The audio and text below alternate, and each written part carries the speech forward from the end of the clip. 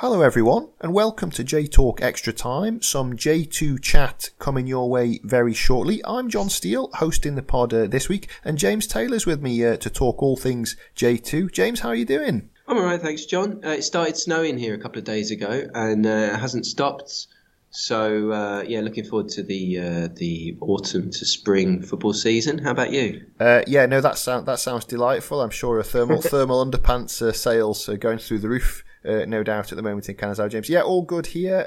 Bright sunshine as we speak in the Yokohama area. But my week was interesting. I discovered a streaming service that was worse than DAZN when I tried to log into the FIFA Plus app to watch Urawa's Club World Cup game against Club Leon. But that's probably a story for another time. But yes, I'm basically fine. And just recovering from a very hectic J2 season, to be honest, like yourself. So we tried to record this chat a few times last week, didn't we? And we were defeated at every turn by real life. So we're getting together.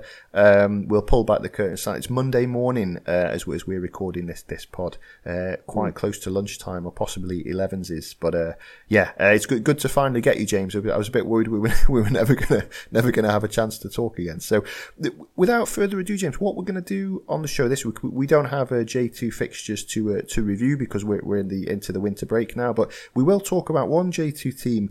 First of all, Vanfrey Kofu, because they've completed their ACL group stage campaign with a game last week away at Buriram, and they've stormed into the knockout stage by winning 3-2. So we should give them some love and some attention on the pod this week. The game finished Buriram 2, Kofu 3, James, and there was an amazing first half for the J2 side, who were absolutely rampant, weren't they? Motoki Hasegawa missed a header early on, and then he put Kofu in front midway through the half. He charged down a clearance from the last Buriram defender, and then made his way into the penalty area and curled the ball in from about 16 yards.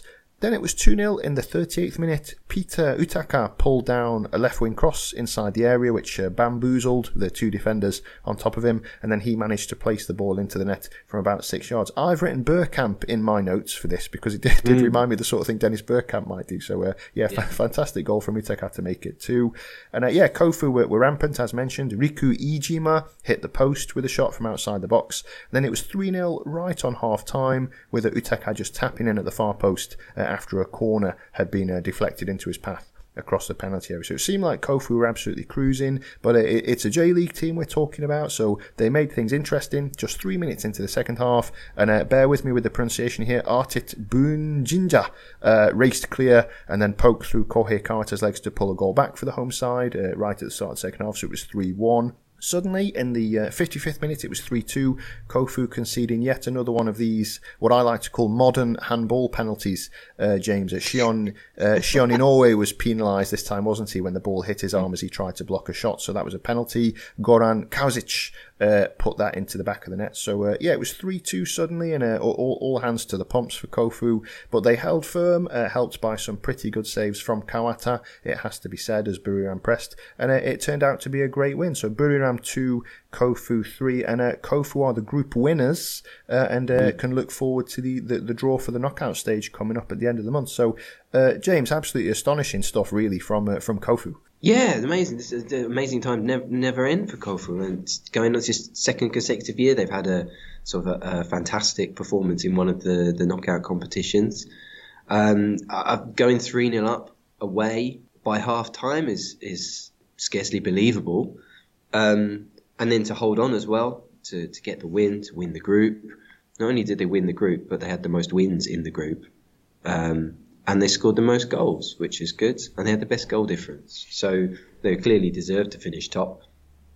And I think I was really pleased to see Kohei Kawata back in goal. I thought in the sort of the first half of the season, he was one of the better performing goalies in J2. And then got injured. And when Michael Wood stepped in for the ACL games, and he's done really well. But yeah, I was pleased to see Kawata back. He made some really good saves, like you said. I think this is going to put Kofu in quite an interesting situation again, and as a lot of their players as well. Like last year, they won the Emperor's Cup, which meant they qualified for the ACL.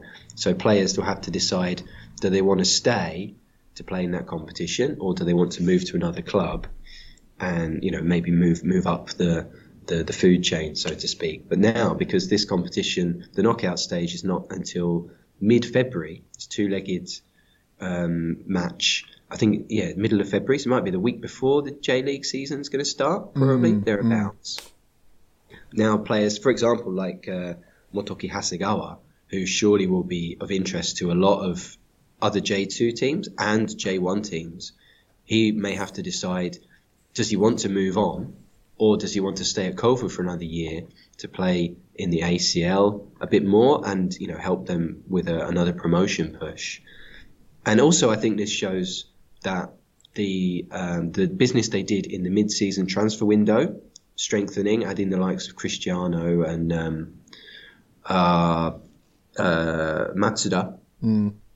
Well, I think these were good decisions, because it saw them. They almost made the playoffs in J2. They won their group in the ACL. So I think, this is just fantastic. This is amazing stuff. Yeah, I think I have to eat some humble pie, and I'm perhaps not the only one. When I saw, do you remember when their first game was away at Melbourne? As that, my pronunciation needs to be corrected. I know Melbourne. Yeah. And they picked a kind of second string team.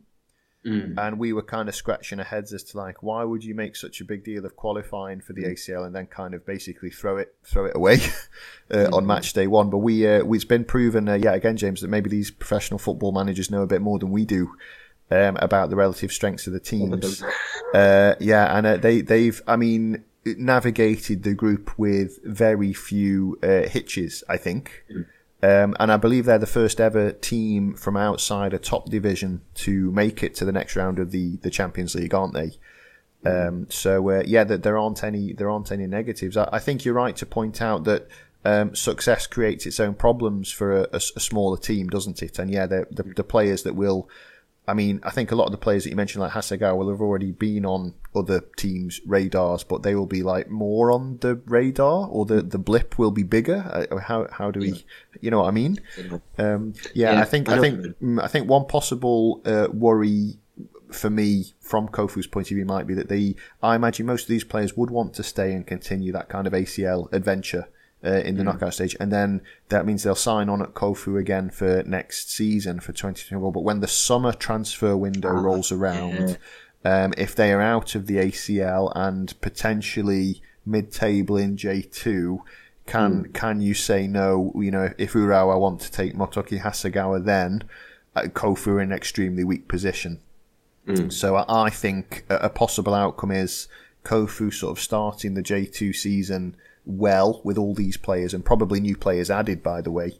But then it'll be very interesting to see what the summer transfer window looks like in terms of, are you 14th in J2 but having the ACL is more attractive to a Hasegawa star player than being 14th with no ACL.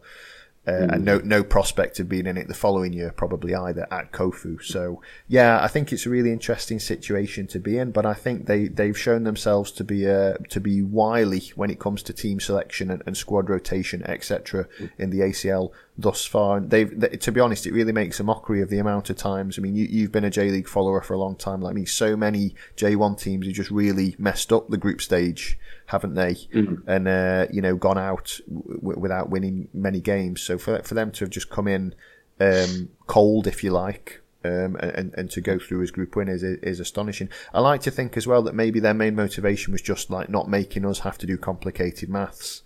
Because I think I don't know about you, but I was very fearful that they were going to end up on the same points as 2 or 3 other teams in second place. And then there will be some complex kind of algorithm required to work out who'd qualified and who hadn't. But thankfully they did enough in the first half at Buriram to get the job done. And it was a bit of a weird atmosphere, wasn't it? Because I think the kickoff was very early for this game, and it was kind of daytime kickoff, and the stadium was about 3/4 empty at kickoff. So not quite it is called the Thunder Castle, but it wasn't. It was more like the Thunder Bouncy Castle, really, in terms of there was very little intimidation factor for Kofu, and they just kind of played their usual game and got the job done. So well done to all involved, and I think we are heading for a really interesting February. I think the draw for the next round is actually on December 28th.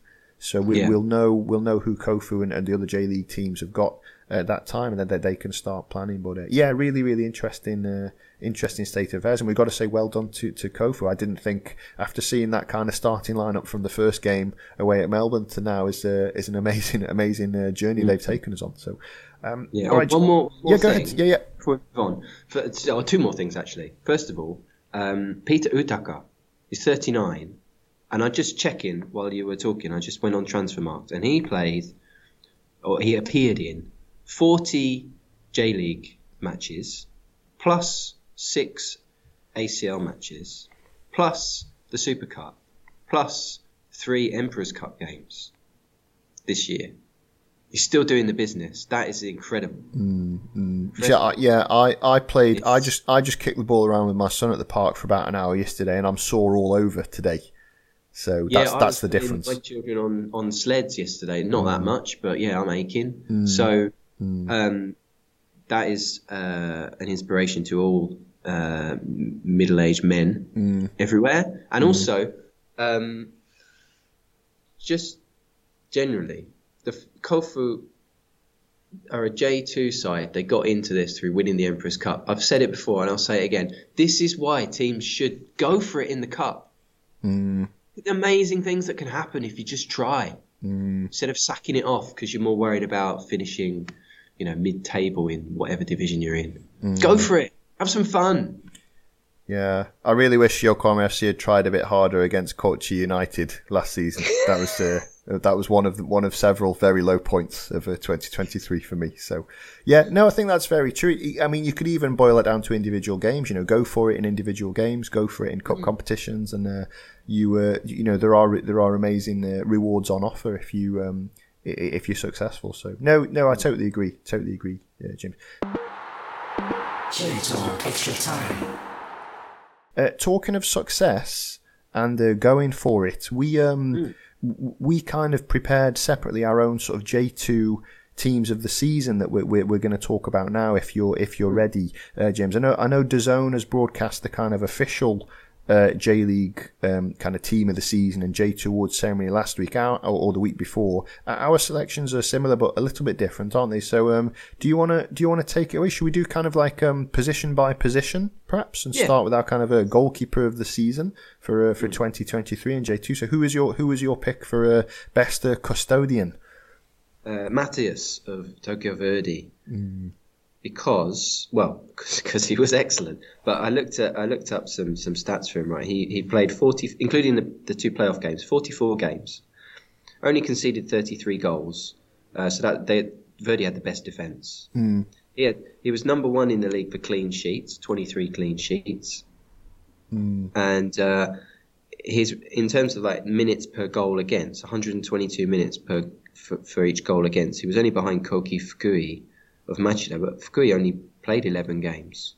So of the regular starters, Matthias was the best. And he saved 2 out of 6 penalties as well, just as an extra boost. So, I think he was a clear number 1 for me. What about you? I've also chosen Matthias. So, hopefully this segment gets more interesting as it progresses. But, I don't think there's any... There were some good goalkeeping performances. I think Shuichi Gondo was picked in the official... J2 team of the season, wasn't he? I didn't really agree with that. I don't think he was particularly outstanding. But I think you highlighted the stats of Mateus, but also I think his presence in the team was really important, something which is not as easily measurable, by any kind of a statistical kind of metric. But I thought he was excellent, and without him, there's no doubt in my mind that Verdi wouldn't have got promoted. So it has to be Matthias for me. And I'm really looking forward. I'm hopeful. I think he will stay at Verdi for next year as they challenge the big boys in J1. I'm really looking forward to see how he gets on, because I think he's also a player that because he wasn't that impressive when he first joined.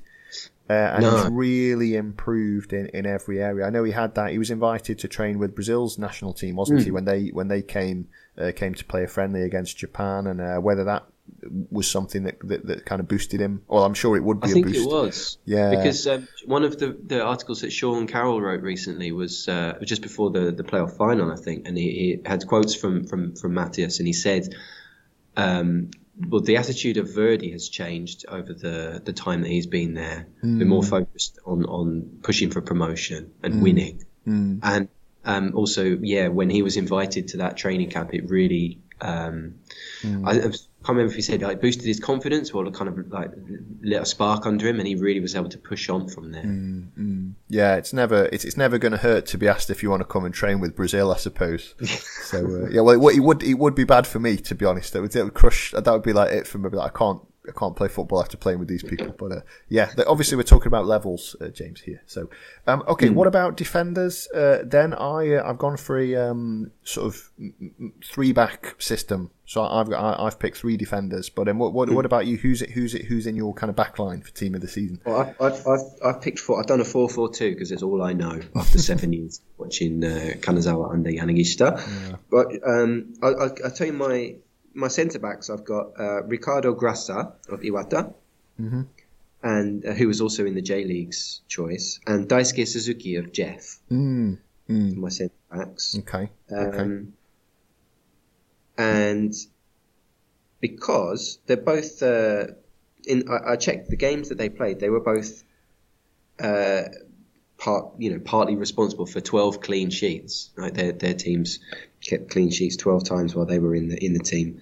Then at right back, I've got Ryota Takada of Akita, who Akita were the 6th best defense in the league. Their defense is legendary, but right.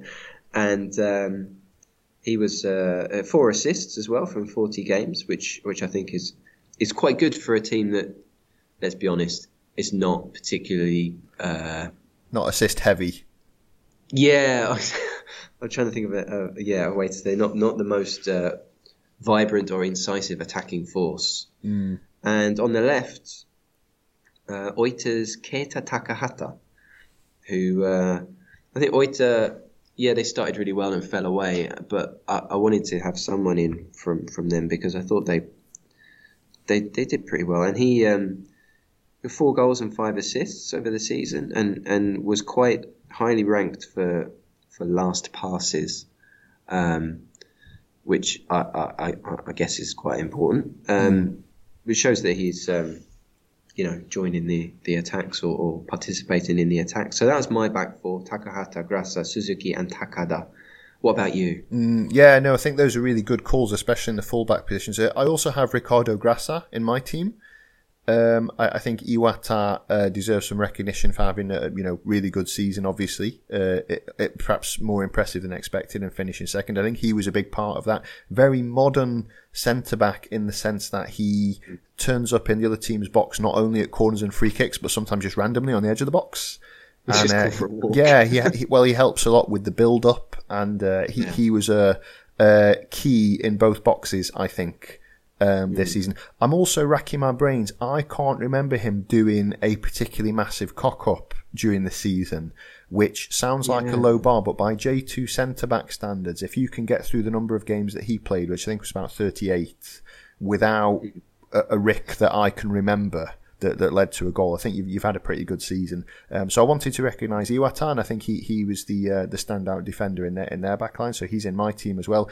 I've also got Kazuya Miyahara from Tokyo Verdy, who I think was in the official team of the season as well. So I've kind of stolen or pinched that idea. Very, very good raiding forward and defending, quick and strong, and didn't really put a foot wrong all season for me. So I really like him, and I'll put him in. I know my back 3 system means he might be a little bit lost because I think he's the right back by trade. And I don't really have a right back in my system, but we'll figure it out. He's a good enough player that he'll fit in. I also wanted to recognise Shimizu. So I have a Suzuki, but it's Yoshinori Suzuki, who's in my team, not Daisuke from Jeff. I thought he was the pick of 2 kind of tall, strong centre backs, and I think by the end of the season, the other centre back, whose name escapes me now, he made a few too many mistakes that were costly, and I think Yoshinori Suzuki was a bit more of a steadier steadier kind of presence at the back. And I think Shimizu's strong defensive record was more down to him than it was to Shuichi Gonda, actually. So Yoshinori Suzuki's in my team as one of the best defenders. So 3 backs for me: Miyahara from Verdi, Suzuki from Shimizu, and I agree with you, James, Ricardo Grassa from Iwata as my pick. What about in midfield? I've got 4 names in here, and so have you. So what does the midfield look like? Well, in the centre, I've got Rei Hirakawa of Kumamoto and Motoki Hasegawa of Kofu. Hirakawa, I think, Rei Hirakawa, the way he's the way he stepped up to cover after the loss of So Kawahara last year, who was excellent for Kumamoto and was a huge reason why they were able to finish so high and go so far in the playoffs. And he was my MVP last year and then moved to Tosu and apparently has done quite well there. Hirakawa was not dragging Kumamoto around the pitch, but he was leading them around the pitch, and he had 7 goals and 9 assists in the league, and those 9 assists is ranked 3rd in J2. He led the league in last passes, 101. The second place had 78, so that shows you how many good chances he's creating, or attacking moves he was involved in. He also was a huge part of their Emperor's Cup run, and he scored a goal against Kobe in the quarter-final, I think it was, and I can't remember if he scored a penalty in the shootout as well, but yeah, he was massive for Kumamoto this year. And what's interesting, I was reading on the J.League Register website about Hirakawa, he's hardly played over the years, but so for him to kind of suddenly, have to take on all this responsibility, he's kind of experienced, but without actually having much match experience, it's kind of a strange situation. Yes, it's something that often happens to goalkeepers. Something that often happens to goalkeepers, isn't it? Yeah. Sorry, go ahead. Well, yeah, no, you're right. You get a load of goalies who've been around for years, but play like 1 game a season or something. So Hasegawa as well, Motoki Hasegawa, 7 goals and 6 assists. He was excellent last year. He's been excellent this year. And like we mentioned a little bit earlier, I'm sure he will be the subject of a lot of interest from other clubs during this winter. So that's who I've got in the middle. What about you? Centre midfield. Yes, okay. So I only have one sort of player in the middle. I think my team is missing a handbrake, possibly, as I've realised now. Masaya Matsumoto from Iwata is my kind of holding player in midfield. I think he had a really, really good season. 8 goals, I think, possibly 8 or 9 goals from midfield. Played most of the games, was integral. I think the point you made about Hirakawa of kind of hauling the team forward sometimes at Kumamoto, I think Matsumoto fits that bill at Iwata as well. I just thought he was really good and always seemed to be involved when Iwata were doing something good, which was most weeks, obviously, especially in the second half of the season. So Masaya Matsumoto, I think, is in there for me. Do you want me to plough on with the rest of my midfield? Yeah, James? Cool. Okay, so in front of him would be three players. Katsuhiro Nakayama from Shimizu. I picked down the right. I think there might be some Yokohama FC bias creeping in here, because obviously Yokohama FC is where he came from before going to Shimizu. But I thought he was excellent, sort of steaming down the right wing, constantly creating chances, scoring goals. I think Shimizu's midfield was so sort of creative that I wanted a Shimizu player in my team. But I thought because they ended up... This is the problem with individual awards in a kind of collective sport. I think because Shimizu ultimately failed, it was difficult for me to pick Inui, for example. So I chose Nakayama because I thought he was excellent down the right and perhaps doesn't get as much credit as he maybe deserves sometimes. I've also got Hikaru Nakahara in my team of the season, which might be a controversial pick because he only arrived in the summer transfer window at Verdi, but I thought he scored enough goals and created enough that his impact was so big that couldn't really ignore that. I know the official J.League team has Koki Morita in as a Verdi midfielder representative, but I thought Nakahara was actually, in terms of kind of key passes and goals, I think Nakahara is perhaps the in the tail end of the season in the run, and he was the key. So I think his relationship with Morita, playing relationship with Morita, was important, but Nakahara is the key man for me. And we might fall out here, James, so we'll see. But Thiago Alves from Yamagata is my other midfielder. That's because he is listed as a midfielder in the Maycan. But I think you're going to tell me that he's a striker, and I've boobed. Thiago Alves, loads of goals, always a threat, very dangerous. Quite surprised that he wasn't sort of moved up to J1 actually last winter, because I thought he'd shown enough that maybe he could play at that level. He's leaving Yamagata now. I think he's already signed for another club outside Japan, if I'm right. I might be misremembering. I'm sad to see him go, because I think he's a loss for the league. In terms of his ability, he was just a cut above quite a few other midfielders. James, midfielders. Thiago Alves is a midfielder. Yeah. So my four is Masaya Matsumoto, Katsuhiro Nakayama, Hikaru Nakahara, and Thiago Alves, the midfielder. What about you? What's the rest of your midfield? I'll allow that choice of midfielders. My wingers, I think they can swap either way. I've got Ryo Sato of Gunma. And Yu Hirakawa of Machida.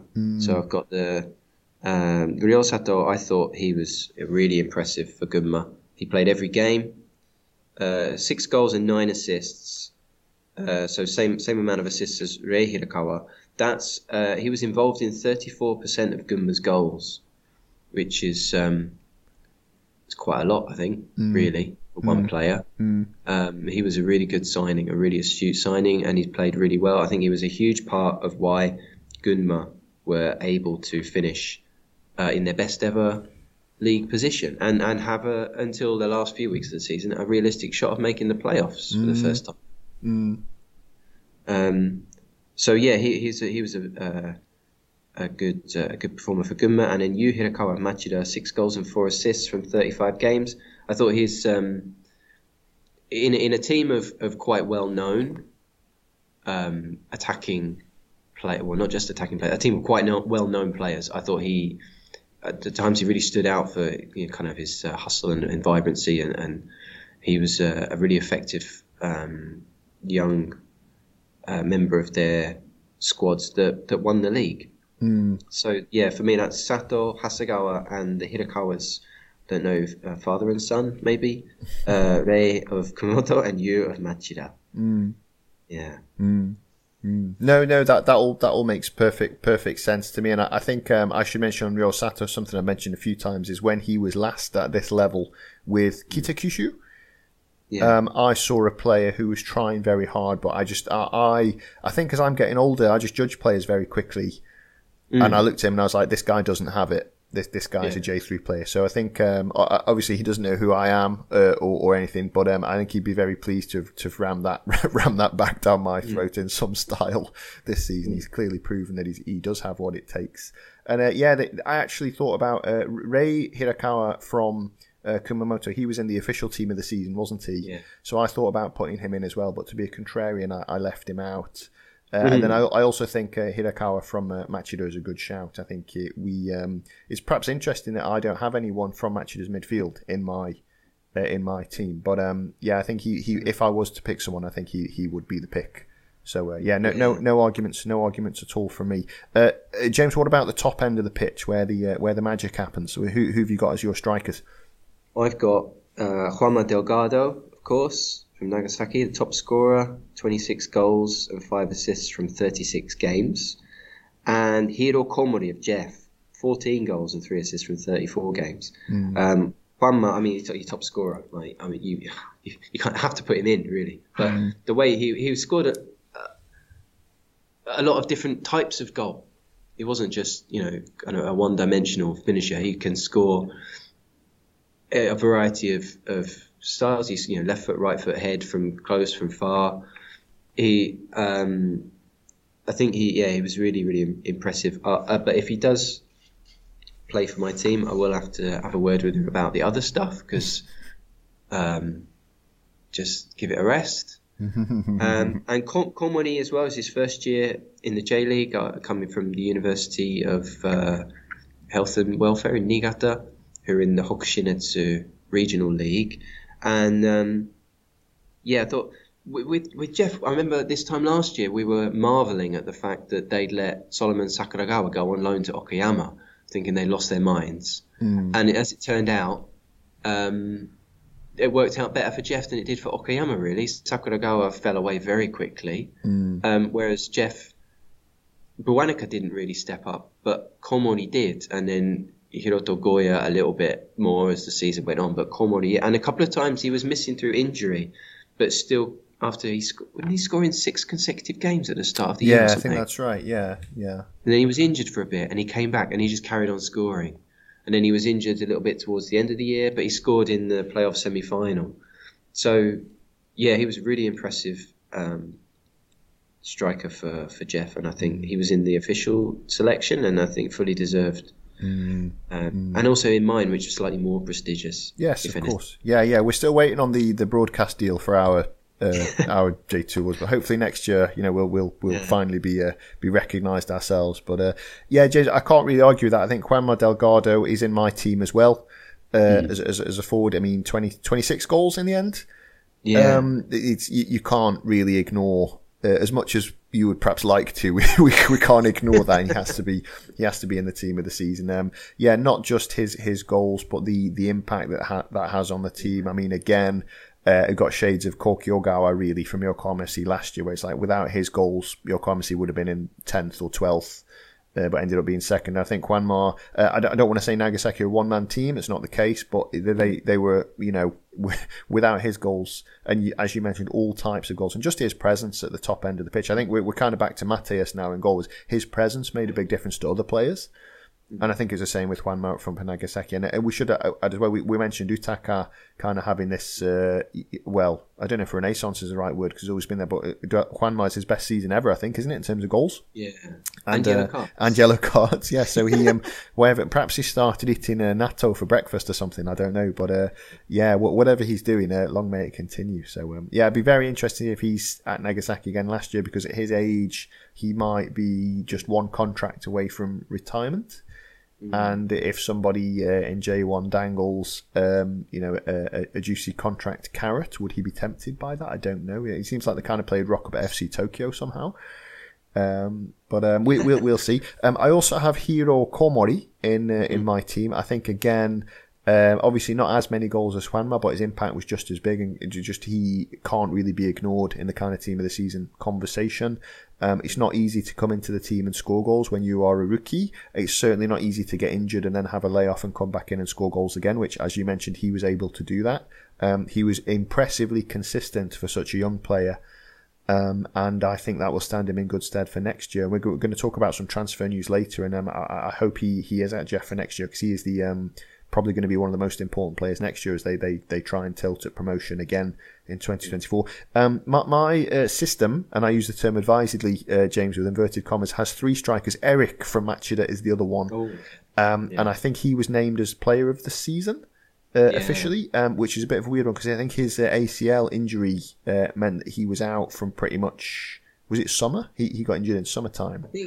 Yeah, he played maybe 2/3 of the season, I think. Okay. So I think we're in the territory of like Hikaru Nakahara's in my team of the season, despite only joining for like the run in, in the summer transfer window. And Eric, you could argue, is I think choosing him as player of the season is problematic because he didn't play the whole season. Obviously, that's not his fault.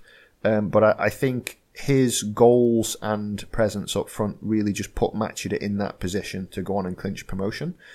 So I think he did enough. I mean, really, he's a J1 level player, so he's almost we're in sort of flat track bully territory of him being in J2 in the first place. But he was excellent when he was fit and available for Machida, and I think without him, they might have found it a bit tougher to get the job done and clinch the title, which they ultimately did impressively, right, by about 10 points. But Eric's in my team as well. So Komori, Juanma Delgado, and Eric is my front 3. I'm sure they would terrorise most defences at this level. So. James, I think that's our starting 11. But we also we went a bit mad and we've got a manager for this team. Yep. So who is your pick for manager of the season? This one, this was actually kind of tough because looking through, there are a lot of managers who've had impressive seasons, I think, for various reasons with regards to the expectations placed upon them. And I was tempted to go for Tsuyoshi Otsuki of Gunma because they did so well this year. But in the end, after what happened, it's a couple of weeks ago now, I had to go with Hiroshi Jofuku for all the reasons we talked about when we talked about Birdie's playoff final draw that sort of get promoted. The way he really helped that team grow and develop. I think the way you phrased it was he actually coached. You can see how he coached the team and the players they brought in the summer and the way he'd done it on a very low budget using a lot of young players. I think, just a superb achievement. So Jofuku is my manager. How about you? Okay, Hiroshi Jofuku is my manager of the season as well. I think this is one of these awards that I find most difficult because, again, individual awards in a collective context don't really make a lot of sense. You can sort of pull holes in all of the arguments we've made, I think, here, because it's a team sport. And if you're being Chat GPT would tell you that Go Kuroda's the manager of the season because his team won the league by 10 points, right? So he's obviously, he's been the most successful manager, but I think management is about resources, it's about expectation. I mean, at the start of the season, I was really worried that Verdi might be in big trouble. They seemed like they were going to be very short of goals, and a good season might be a kind of mid-table finish for them. So for him to have got the team to J1 with, a small budget is quite right, minuscule really. They just have to rely on the fact that they're based in Tokyo and on the very edge of Tokyo at that to kind of attract people to come and play and get people on loan. So I think in terms of the way that the resources were used, he is the best manager. That's basically what I came down on, is which manager made the most of the resources available. And I think that's Hiroshi Jofuku. So we can't really add anything to what we said in the kind of playoff final review pod, I don't think, James. But it was a tough category this year, because I think we should give mentions to the likes of Otsuki at Gunma and your man at Fujieda, whose name escapes me just for the moment. Sudo, yes, thank you, yes, okay, and even Yokuchi at Iwata, because there's a lot of problems placed in front of him. At the start of the season in terms of transfer ban and recovering the team after relegation. So plenty of contenders for manager of the season this year, but Jofuku I think just about earned it, or just about pips it for me. What about a rookie player of the season, James? The most impressive debutante. I went for Komori, for the reasons that we mentioned just now, to come into especially a big. I'll say Jeff is a big club, especially for J2 level, to come into that team and start scoring straight away and not really stop, and to end up the fourth highest scorer in the league is excellent for any year, but even more so for your first year in professional football. Who's your pick? So this is perhaps going to cause some, logistical issues. Keisuke Goto from Iwata is my rookie of the season. So I wanted to recognise his achievement, but I thought Komori had a more impressive season. So how come I'm picking a rookie of the season over another rookie who is in my team of the season? Well, that's, sometimes the best director Oscar doesn't win Best Picture. That's kind of the vibe I'm giving off. But Keisuke Goto, I think he was Iwata are obviously short of players up front at the start of the season due to a transfer ban and injuries and things. He always stepped in, and he didn't look. To be honest, sometimes choosing rookie of the year is difficult because the most impressive rookies don't seem like rookies. And he certainly didn't. He slotted in straight away like Komori, started scoring goals straight away like Komori. I don't think he was as consistent, which is why I think Komori's a better pick for the team of the season. But in terms of a kind of player to watch, I would say Keisuke Goto. But he's already been moved on to Europe, hasn't he? So if you want to watch him, you've got to find where they're streaming that league. So I've punished him for leaving too early by not having him in the team of the season, but rewarding him for his efforts by making him rookie of the season. But I enjoyed watching him play, and because I'm an old sort of a cynical guy, I do really enjoy seeing these young 19, 20-year-old players just mixing it with the I'm not so much for the experienced elder statesmen like veteran players. I like to see young, hungry players doing well, and he epitomised that, as did Komori. So it's really tough to pick between them. I think we should probably have given them a joint award in the end. But Keisuke Goto's my rookie of the season. Player of the season overall, James. I'll go first because I've got a really boring pick. Yeah. I couldn't look beyond Juanma for the reasons that we kind of outlined already when we named him in the team of the season. So Juanma Delgado, I think, is the best player. It's unimaginative. I can only apologise. But I think, again, going back to kind of expectation in pre-season, if you told me that Juanma was going to get 26 goals, he was going to score all types of goals, he was going to get some assists, he was just going to be a nuisance from like minute 1 of match 1 to minute 90 of match 42, I wouldn't have believed you. So I think in terms of how much he surprised me, like basically he's just a way better player than I thought. So, well, if you told me he was going to be a nuisance from minute 1 of match 1, I would have believed that. Not that kind of nuisance. A footballing nuisance. Oh right, yeah. Well, who's gone? Who's your? Because we can't say any more about Juanma. He's been immense, hasn't he? So who's your pick? This was quite hard because I when I'm looking at this kind of thing, I tend to veer towards the midfielders because they for me they tend to have more impact at both ends of the pitch, right? And that's why last year I picked Kawahara, and so this year I was tempted to go with Rei Hirakawa, but Kumamoto. Not his fault, but they had a pretty poor year in the league. So in the end, I went with Ryo Sato actually, because I think he was so important to Gunma's success this year, and I think can't get overstated that every year Gunma's aim seemed to be just finish 20th and avoid relegation, and then this year with 3 weeks to go, they could have finished 6th. So yeah, I went with your Ryo Sato. No, I think that's fair enough. And again, it's always I really hate. In all honesty, I hate giving these kind of gongs to individual players because it's a team sport, right? But I think we do have to pick people, and Ryo Sato's a good shout. I think Gunma, again, pre-season there's such a feel good vibe about them at the moment. Which they did their best to mess it up with their kind of rebranding, which I think is ongoing. I think they're going to announce their kind of new uniform is being announced early January, and obviously the name is changing to Thespa Gunma, isn't it? From next year, they're dropping the Kusatsu from the team name. Good. That makes it a bit easier to say. Yeah, that's right.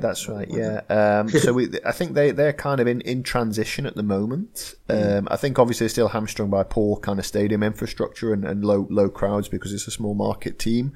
But as much as you can generate a feel-good factor around Thespa Gunma, as they'll now be called, I think they managed it. And Ryo Sato was integral, wasn't he? So yeah, I think that's a big enough. Your picks are a bit more. You've gone down the league table a lot more, which I really appreciate. I've kind of concentrated on the top kind of 7 or 8 teams because again, I just find it really difficult to hand out individual awards when the team hasn't performed particularly well. Do you know what I mean?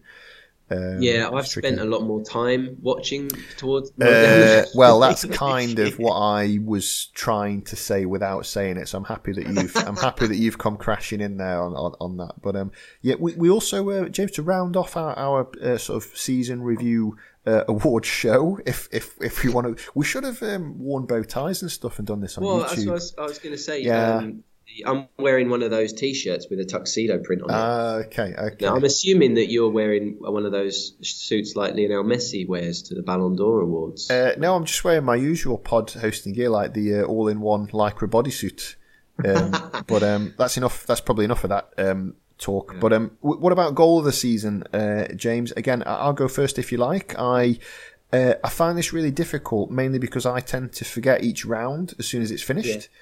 And I had to go back and look, but I still think, and I've gone for technique and ability, but also the gravitas of the situation when I've picked my goal. So Hikaru Nakahara's free kick with about 8 minutes to go for Tokyo Verdy at home to Tochigi in round 41 was my pick, because I do think without that goal, maybe they wouldn't have ended up, winning, getting into the playoffs the way they did. Getting third place, getting the home advantage for all the playoff games. So, and that was just a perfect technique, which you do see. I'm a bit of a stickler for. Free kick goals are always good because scoring a free kick is difficult. But I'm always hypercritical of like the wall or the goalkeeper, for example. just because I'm a sad man with nothing better to do. But I think with this free kick, I've watched it a few times. I'm just not sure there's anything Kazuki Fujita, the goalkeeper, could do. It was just too good. And so Hikaru Nakahara's free kick for Verdi against Tochigi is my goal of the season for J2. What about you? Yeah, this was tricky for me. I had two candidates. By the way, the one that the J.League chose as their goal of the year is just such a poor choice.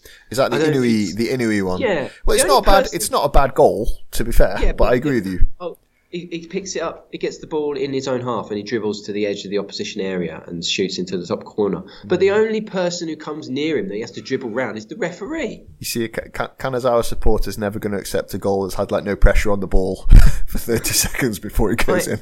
Yeah, okay, it's a good strike, but there was no pressure from the defence at all. Anyway, I think I think I could hit the target from there. I'll be honest. I think I'd probably get tackled by the ref. Anyway, so I had two. One of them, I was really tempted to go with a goal that Daisuke Suzuki scored, sort of in later in the season, where there'd been a corner for Jeff and it had been sort of cleared, and then someone just hoofed it back in the area, and he was there on the edge of the 6-yard box, and it came over his shoulder, and he trapped it, and then just volleyed it past the keeper from about 6 yards, which was good. But for me, it was a goal scored by Akira Silvano Disaro. Shimizu, back on match day 3, away to Nagasaki, where I think he was standing on the left side of the D, and the ball came across from the right wing, and he chested it down and turned and volleyed off with his laces, put his laces through it, volleyed it into the top right corner. That was a really nice goal. I think that was also goal of the season on the J.League Register Awards as well. Yes. A fine strike from the bald eagle, to use his proper title. We didn't get to see him that much really at Shimizu in the end of it. He left mid-season. No, that's right. That's right.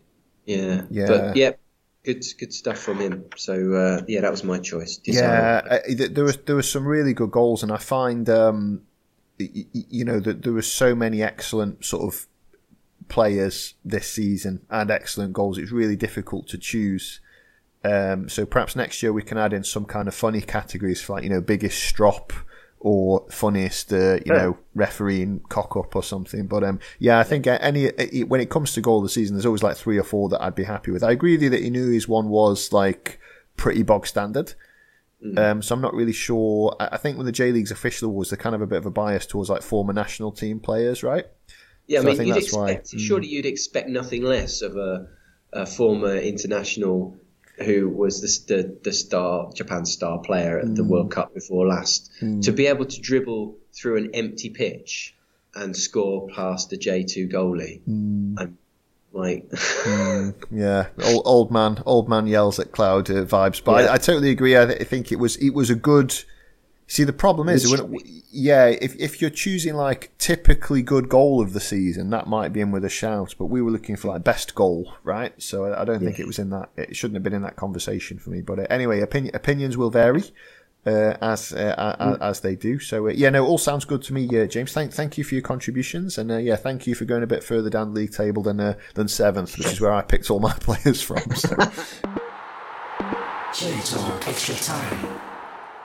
James, before we wrap up for this show, we're just going to do a quick bit of kind of any other business. So principally kind of transfer chat, I think. So are there any kind of moves, J2 transfer moves that you've had your eye on in the last few days, or anything you wanted to mention on that front? Yeah, well, the biggest one for me is Tomoya Miki's left Jeff to go to Tokyo Verdy. And I'm surprised that he stayed at Jeff as long as he did, to be honest. I thought perhaps he would have moved on earlier. And then he stayed another year, and I thought perhaps, this would be the last year. He stayed again, and I think a move to Verdi is good because I think, I hope that it will help Verdi do well in their first year back in J1 for a long time. And I think also this year with Mickey, the first half of the year, I don't think he really produced much in terms of goals. And I think it might have been because he was playing in a slightly different midfield position. My impression was in previous seasons he'd been playing sort of just behind the strikers, much more attacking. But I think perhaps this year he was a bit further back. linking play more between defence and attack, but I'm not sure if that's correct. But he did still come, in terms of goals, he came good towards the end of the year, and he's still impressed. He played very well, and I'm pleased he's got a move to J1, and I think it's not a surprise, but it's a surprise that it took this long, I guess. Yeah, he's a very Verdi-esque player, I think, in terms of how he tends to do a lot of his kind of busy work on the edge of the other team's penalty area, which is where Verdi seem to have the ball more than pretty much any other team. So I think he will fit in quite well with their system. How he'll adapt to J1 level is going to be fascinating, because I think he does have the stuff and can do it, but it doesn't always work out when players step up. We've got like a bin bag full of players from J2 who just couldn't cope at all in J1 this year, just finished. So, but I think he will have the benefit of. I think he's going to walk into a system which is just tailor made for him. The way that Verdi play under Joe Fuku. So yeah, interesting signing, and sad to see him leave J2, obviously, because I always enjoyed watching him play. But he's done I think he'd done enough to earn his chance in the big time, 12 months ago. So we can't really begrudge him moving now, I don't think. Yeah. Any other transfers caught your eye, James? Well, you mentioned earlier about Thiago Alves leaving Yamagata, but De La Torre has also left Yamagata, which I'm surprised that they both gone, to be honest, because last year they were a big reason why Yamagata made it into the playoffs. Their late goals, last 15 minutes plus stoppage time, they led the league. I think they were the top and second highest scorers within that time. This year, De La Torre struggled with injuries a bit, but still scored. Thiago Alves, I think, was it 13 goals this year? Yes, which is very good. Yeah, I think they've both gone to Brazil. So I'm surprised they've gone at the same time, but that just suggests to me that perhaps Yamagata are going to move in a slightly different direction. They've got Susumu Watanabe's first winter in charge, so perhaps he's gonna want to go with different attack, which. Yeah, I think it'll be interesting to see what he comes up with there. Yeah, I can meet you halfway on this. I'm not as surprised about De La Torre, because I don't think he's been as effective this season for the injury problems that you've outlined, and age kind of being a factor as well. Thiago Alves, of course, you just don't want to lose a player like that. Who scores a lot of goals and creates a lot of chances. So I think that's an interesting one. With him, I'm surprised he didn't perhaps stay in Japan, because obviously, based on his social media, he really likes it here. He was very happy, so perhaps he felt like he didn't want to play for another Japanese team because he's in love with Yamagata or whatever. But I'm surprised that he hasn't stuck around, and going to Brazil seems like an interesting one. I'm not sure. I suppose he would be. Maybe that would be a salary increase. I don't know. But yeah, fair play. He certainly, leaves with everyone's best wishes at Yamagata, I'm sure. So I'm surprised that they're both leaving at the same time. But De La Torre leaving is not too surprising. But I think that obviously losing 13 goals is something that will take some replacing this winter by Yamagata. Perhaps Jefferson Bayano's on the way in. You never know. Well, I hope at least he's on the way out, Kanazawa. But let's not start on that. Yeah. Any other transfers that have actually happened, James? Yeah.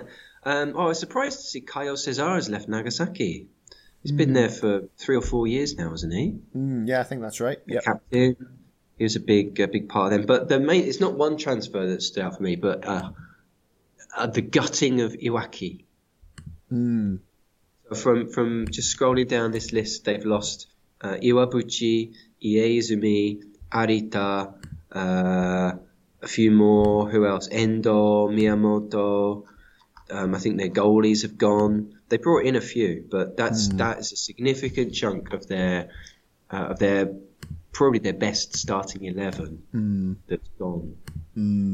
Yeah, it's kind of strong sort of Kumamoto from 12 months ago vibe, isn't it? Of just players doing they've done a bit too well, almost, and got noticed a bit too much. It's going to be a difficult job. I mean, Iwaki's one of these teams where resource-wise, wages-wise, I think they will strengthen and have a good go at kind of filling those gaps. But it's hard not to imagine at the moment this is looking like it's going to be a that they are not. At some point, I expect Iwaki to break into like top half of J2, and sooner rather than later. But looking at how many players they've lost already, where are we mid-December? It's hard to see that being next season now. Yeah, and perhaps I'm expecting maybe similar will happen at Fujieda as well, to be honest. I know not much news coming out of there just yet, but they're another team I think they've done. If you'd finish like 18th, 19th, I think you'd get away with it. And maybe bigger clubs wouldn't be as interested in your players. But I think if you're 12th, 13th, 14th, people are going to sit up and take notice. So bad news for it's difficult, isn't it? It's bad news on the one hand, but it's also vindication for those players and the job that you're doing at your club when other teams want your players. So I think you can see it either way. And hopefully they'll be able to replace those players and kick on for next year. But I think losing, it's always difficult when you lose like 4 or 5 first team regulars at once. You lose half the first team. It's very difficult to fill all those gaps in one transfer window, I think. So we'll see. But bad. It's like a fire sale at Iwaki at the moment, but I'm sure they'll recover. Any other business, James, for this part? The only one more. Last one is Kazuki Fujita. Is it Kazuki Fujita? Yes. Who was the goal at Tochigi? And I know you rate him quite highly. He was quite an impressive performer in a good sort of defensive setup at Tochigi. He was on loan from Niigata. He's gone back to them and then been sent out on loan to Jeff. There's no way through at Niigata at the moment, is there, with Kojima in the nets there? So I think that's interesting. I wonder if Jeff, what that means for Shota Arai. I should think he's probably going to be third choice or retiring. Interesting. He lost his place, didn't he, midway through the season? That's right. Yes. And I can't remember the name of the guy who Ryota Suzuki. Instead, and he played really well. So I would imagine that Suzuki and Fujita are going to be battling it out for. Well, if Suzuki's staying, they'll be the battling for starts. Speaking of Tochigi, I wonder if this means that Shuhei Kawata will be the number one again for next season. Because I actually really rate him as well. I think Tochigi have been blessed with good goalkeepers in the last few years, and I think, to be honest, if you're Tochigi, good goalkeepers like an absolute must. Like, you're not going to get away with not having a good keeper at Tochigi. So I think Shuhei Kawata, he is at the age where he probably needs to be first choice. And he's not without incident. He does have a mistake or two in him, but I'm kind of curious to see. I would like it if he was given the nod to start as the number one next season, because I think he's definitely worth giving him a chance as number one. But I'm sure they will sign additional goalkeepers as well. But I think we might be seeing more from Shuhei Kawata at Tochigi next year, perhaps. Yeah, I think so. Yeah. Okay. Well, on that note, James, I think that the listeners have perhaps seen or heard too much from us for this week, so we'll leave it there if that's okay. I think it looks like lunchtime to me. So we should probably pause and take on some carbs and other food groups. James, thanks so much for talking. I think we covered a good range of topics. We got Kofu progressing in the ACL against all the odds, and our team of the season chat, and some transfer news as well. I think that's a pretty good deal for all involved. So thanks for joining me. It's a pleasure. Sorry we were late recording this time, but thanks for hanging around for it.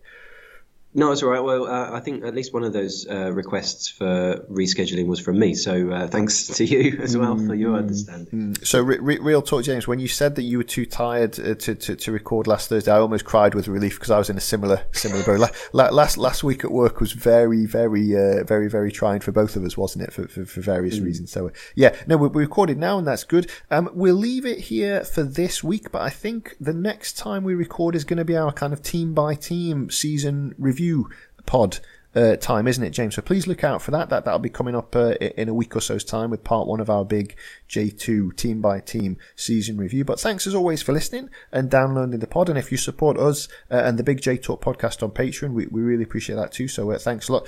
No J Talk short corner this week. Mike is on a well-earned holiday after a long old season in the third tier. So that's all from J Talk and JTET for this week. But yeah, please stay tuned. We'll be back soon with some season previews. But yeah, enjoy your holidays and we'll talk to you soon. Bye for now.